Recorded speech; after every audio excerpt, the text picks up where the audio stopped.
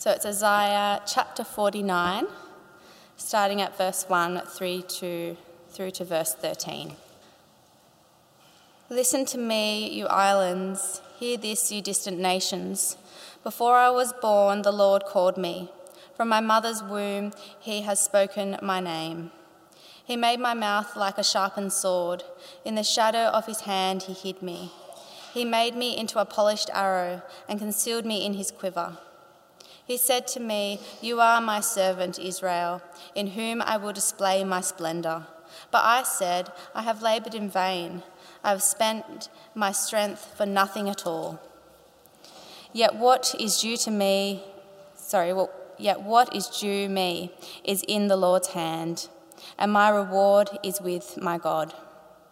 And now my Lord says, he who formed me in the womb be his servant, to bring Jacob back to him and gather Israel to himself. For I am honoured in the eyes of the Lord, and my God has been my strength. He says, is it too small a thing for you to be my servant, to restore the tribes of Jacob and bring back those of Israel I have kept? I will also make you a light for the Gentiles, that my salvation may reach to the ends of the earth. This is what the Lord says, the Redeemer and Holy One of Israel, to him who was despised and abhorred by the nations, to the servant of rulers. Kings will see you and stand up. Princes will see you and bow down because of the Lord who is faithful, the Holy One of Israel who has chosen you. This is what the Lord says, in the time of my favour I will answer you, and in the day of salvation I will help you. I will keep you and I will make you to be a covenant for the people, to restore the land and to reassign its desolate inheritances, to say to the captives, come out, and to those in darkness, be free. They will feed beside the roads and find pasture on every barren hill. They will neither hunger nor thirst, nor will the desert heat or the sun beat down on them. He who has compassion on them will guide them and lead them beside springs of water. I will turn all my mountains into roads, and my highways will be raised up. See, they will come from they'll come from afar, and from the north, some from the west, some from the region of Aswan. Shout for joy, you heavens, rejoice, you earth, burst into song, you mountains. For the Lord comforts his people and will have compassion on his afflicted ones. Good morning, everyone. Keep your hands open on the Bible. We're going to be referring back to that quite a bit. So let me pray before we get started. Heavenly Father, we thank you for your word. So we do pray that, Lord, that your Spirit will be speaking to us today. Give us ears to listen, minds that are clear, hearts that are ready to be transformed. We pray this all in your Son's precious name. Amen. How do you go about fixing life's problems? Do you try and tackle the problem yourself? Do you look to others around you and ask for help? Do you just sweep it under the rug, or are you a person that just gets overwhelmed and struggles to get through? Well, I have to admit that I'm all of the above. For me, different problems will make me react differently. And this is what the Israelites in the Old Testament has experienced as well. When they were being invaded by the military powerhouse of the time, Babylon, they were faced to ask a question of who will fix this problem, the problem of invasion. And so we read in the story that rather than relying on God, they relied on themselves and made allies with other nations.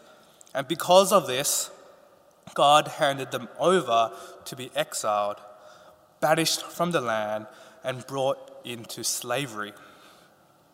So as we come to the Israelites in their history when Isaiah was written, the Israelites once again were faced with this very pressing question. How will this problem be fixed? If there was any hope, who would it be that would come to fix it? You see, the Israelites were overwhelmed with a sense that God has abandoned them. They were left wondering if there was any hope of returning home and whether there was any hope at all. So as we spend the next 3 weeks looking at the servant songs of Isaiah, talking about a servant, we're going to be experiencing God's comfort as he reminds that he has not abandoned the Israelites and actually has a plan of rescue and restoration even though they did not deserve it.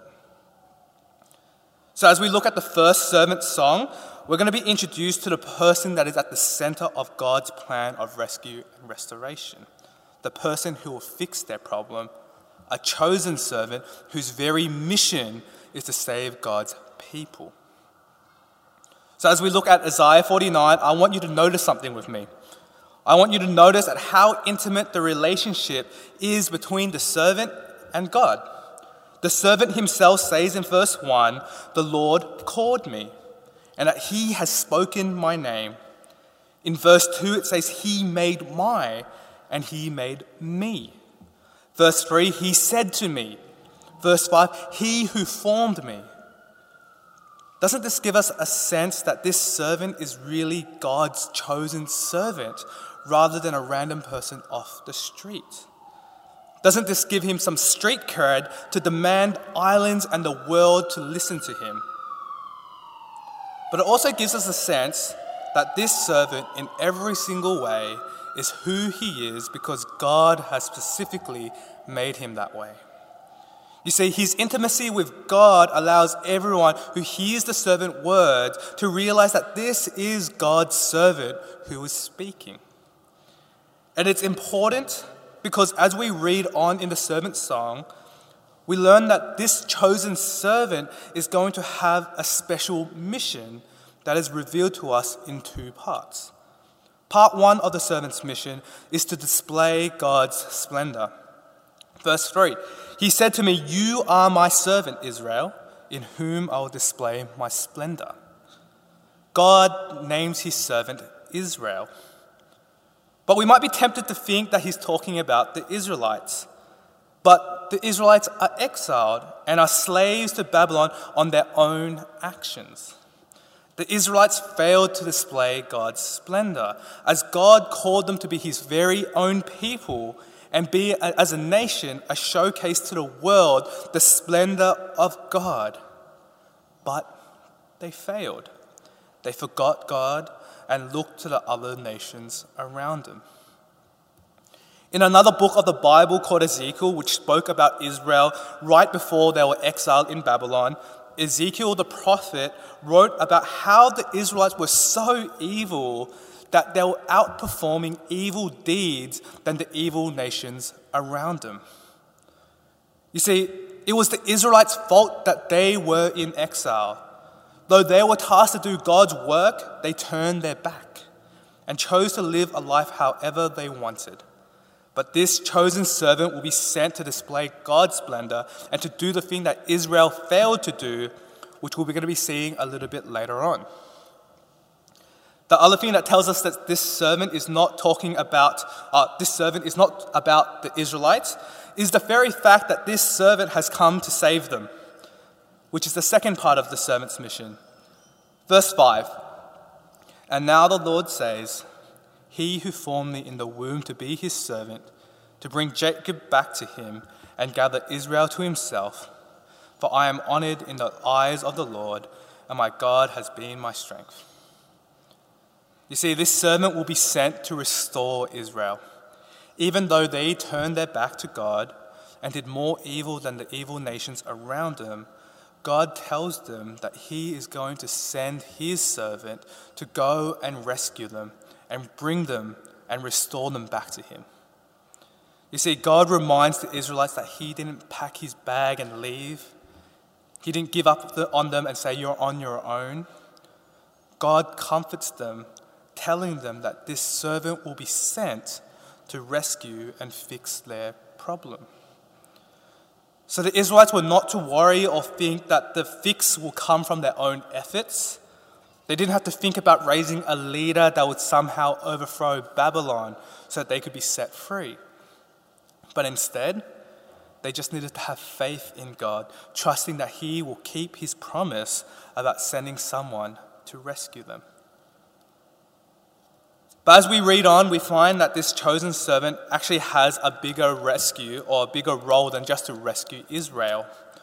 God actually says that this job of rescuing Israel from slavery is actually too small of a job for the servant.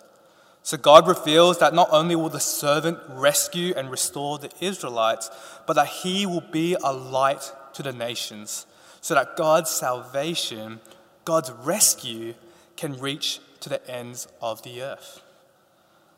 We get a glimpse that this servant is actually much more grander, much more important than many would have imagined. His mission moves beyond Israel and is on a global scale. Imagine how comforting these words would be for a nation that were in a position where they had lost everything. But if we were to imagine ourselves as the Israelites, living as slaves in Babylon, having lost everything, their home, their livestock, their freedom, and in a world where military power is everything, wouldn't we expect this servant's mission, that is to display God's splendor, rescue and bring back Israel back to God, and be a light to the world, to be this great military leader? Well, if we go back to verse 2, we are given a hint of how this servant will achieve his mission in a unique description.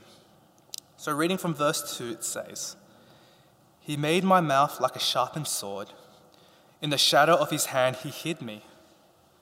He made me into a polished arrow and concealed me in his quiver." These descriptions tell us that the chosen servant wasn't going to come equipped with a chariot or army. He isn't going to be this amazing military leader that would command battalion after battalion. The servant's mission will be accomplished without military conquest. But we are told that this servant will have a mouth like a sword and that he will use his words as weaponry. Through his words, rescue and restoration will come. It also tells us that this servant will be hidden until the right moment as well. Like so many of God's actions in the Bible, there is no broadcast, no fanfare, no fireworks, or extravagant opening ceremony that would signal this servant coming. Like an arrow in its quiver and drawn when it's time to strike, God is going to bring out his servant at the right time.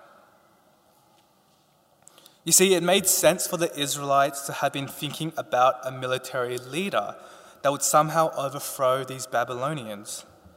It would make sense that the Israelites hoped for a military conquest. It was their world. You fight fire with fire, army with army. But God says that their rescue was not going to come from a great military servant, but a servant that's going to be using his mouth. And through his mouth, we're going to see kings, rulers, authorities, all bowing to the servant in his presence. It makes us wonder who this servant is, doesn't it? It makes us wonder what this rescue and restoration is really about, and whether Israel returning home was all there was to it. Well, as we continue in the servant's song, we lose the servant's voice, and we are told that God is directly speaking in this song. And God paints an image of what the rescue that they didn't deserve, will look like through his servant. In verse 8, it says, "This is what the Lord says. In the time of my favor, I will answer you, and in the day of salvation, I will help you. I will keep you and will make you to be a covenant for the people, to restore the land and reassign its desolate inheritances." God says that his servant is going to be a covenant, a promise, if you would like, to the Israelites. What that means is that the promise of rescue and restoration is all going to be founded in this chosen servant. So when the servant will come, the Israelites and even the world will experience rescue and restoration. which is why the servant tells everyone back in verse 1 to listen to him. Because he is the one that would set the captives free and be a light to those in the darkness. And the following verses show us what the journey back home will be like. Instead of being marred with danger or hardship, the journey back home is a journey that God displays his kindness, his compassion, and his splendor. As some of you know, my parents escaped Vietnam during the Vietnam War. An experience they shared with me was about how they and others would walk, as they walked to their boats, would pick up eaten watermelon rinds and try to suck up any moisture that was left to quench their thirst. This was their cost that they had to pay for their freedom. Their journey to freedom was marred with danger and hardship, filled with death, filled with hunger, filled with uncertainty. But as we come to see what God describes what the journey of rescue and restoration will look like, we see something totally different from my parents and many other people's experience. Rather than finding scraps to quench their thirst, the Israelites and the world will be cared for in many ways. They will be led to an abundance of water rather than suffering from thirst. Rather than traveling in hunger, they will be fed. Rather than experiencing the harsh sun beating down onto them, they will be shaded and protected. Rather than having to trek through the slow and dangerous mountain ranges, paths will open up to them like highways.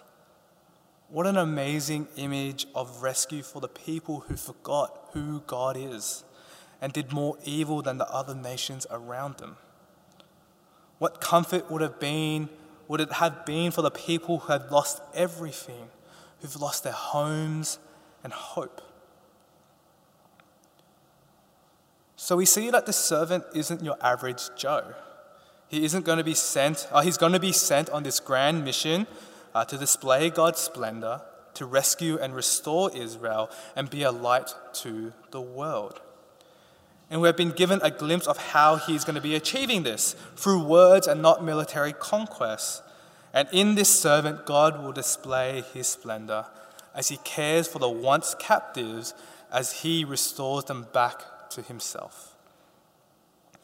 So as we come to think who this servant is, it is revealed to us in the New Testament a man who fits this description. Jesus in John 12 says this: "Whoever believes in me does not believe in me only, but in the one who sent me. The one who looks at me is seeing the one who sent me. I have come into the world as a light, so that no one who believes in me should stay in darkness." You see, Jesus says that he is the one that God has sent to restore and rescue. Just like how God said that this servant will be a light to the world, Jesus says that he is the light to the world. Jesus says not only to the Israelites, but us today, that I am the one you have been waiting for. I am the one who has come to rescue and restore you. But not only is he the light, we learn elsewhere in the Bible that he is also the salvation that will reach the ends of the earth. You see, the chosen servant written in Isaiah 700 years prior to Jesus is Jesus. The rescue that God promised is founded in Jesus. He is the one that says to those in darkness and captivity to be free and to come out. And if the similarities are not enough, Jesus tells how he will do this. Continuing on in John 12, Jesus says, "If anyone hears my word but does not keep them, I do not judge that person. For I did not come to judge the world, but to save the world. There is a judge for the one who rejects me and does not accept my words. The very words I have spoken will condemn them at the last day. For I did not speak on my own, but the Father who sent me commanded me to say all that I have spoken. I know that his command leads to eternal life, so whatever I say is just what the Father has told me to say. You see, Jesus has not come to rescue the world with a sword or shield. He isn't a commander of a battalion that's going to overthrow the authorities. Like the unique description of the servant, Jesus comes armed with words. Words that are commanded by God to be spoken. And these words are the words that will be bringing rescue and restoration to God's people. Words are the weapons that Jesus uses to defeat our captors. It frees us from our captors. It rescues us and gives us life. Remember when I suggested that the rescue that the servant was tasked with was bigger than we imagined? Well, it is. Because prior to Jesus coming, Israel did return back home from Babylon. But there was no servant figure of the description found in Isaiah 49 ever appeared till Jesus. And that tells us that the problem that needed fixing ultimately wasn't about Israel returning back home. But it's something much more than that. It's on a grander scale. And Jesus tells us that he has come to rescue us from it. And what this problem that needs fixing is something that's not only going to affect us today, it's not going to affect us tomorrow, not only in a week, in a month, in a year, or 10 years' time. It's going to affect us for eternity. And that is the problem of sin. When we turn our backs to God, to not recognize the one who made us, the one who cares for us, the one who loves us, and say that we want to live lives our own way, it results in something much more worse than just being kicked out of our homes to live as slaves. What sin does is that it breaks and severs our relationship with God, separating us from his kindness and love forever. Just before Jesus tells that he is the light to the world and the rescue and salvation, we read about the Jewish leaders actually refusing to believe that Jesus is the chosen servant that is sent by God. They didn't think that their problem was a problem of sin. Most likely, they still waited for a servant who would involve a military conquest. They returned back home, but they are now living under Roman rule. But you see, we're not the Jews in Jesus' days. We most likely don't think here in Sydney that the problem that needs fixing is one about going back home and establishing their own government again. But instead, we may believe that the problem that needs fixing in our own lives may be in regards to where we live, our status in society, whether we're married or not, our jobs, our family, even our addictions or our health. And yes, these are definitely problems that need addressing, but Jesus shows us that in the grand schemes of things, that they are not as important as the problem of sin. Because you see, sin is a problem that will affect us for eternity. Jesus tells us that we need to recognize, to listen and hear what Jesus has to say, unlike the Jewish leaders who refuse to believe that he is the chosen servant. Because it is in Jesus our rescue will come. It is in Jesus that sin is defeated and we are restored back to God.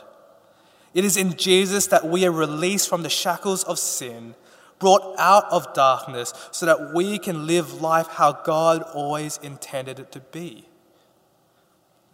You see, Jesus says that I am the one that you have been waiting for. I have come to rescue you from sin and restore you to have a perfect relationship with God and lead you to the fullness of life. But what this also means for us today is that we need to take Jesus' words very seriously. We need to let his words penetrate us and let his words lead us back to the path of rescue and restoration. In Hebrews 4, Jesus' words are described like this: "For the word of God is alive and active, sharper than any double-edged sword. It penetrates even to the dividing soul and spirit, joint and marrow. It judges the thoughts and the attitudes of the heart." You see, Jesus' words are God's words. And like a double-edged sword, they can either be words of comfort that reminds us that no matter what situation we are in, whether good or bad, that God has executed his plan to fix us and save us from our greatest problem of sin. Or they are words that cut deep into our very beings, because it shows us who we are, people that need rescue, people that are living in darkness, people that aren't all that what we think we are. So when we're in community groups, reading or discussing the Bible, or when we read the Bible in our own time, whether it be on the train, at work, at home, can I ask, do we take his words seriously? Do we see his words as rescue and as life? Or do we try to find these loopholes, undermining it so that we can live life the way we want? Or do we just say that his words are irrelevant and ignore it altogether, or just ignore the things that we don't want to hear?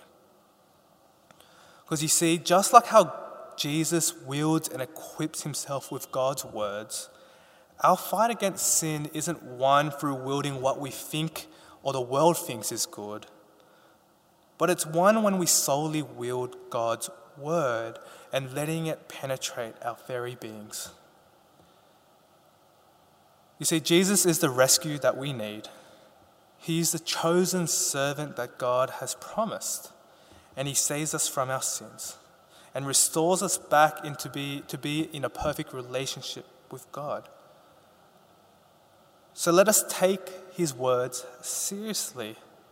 Let us listen and hear what he has to say, and let us follow his instructions, because his words lead us into rescue and restoration. Let's pray. Heavenly Father, we thank you for your loving kindness, that even before Jesus was born, that you spoke of him.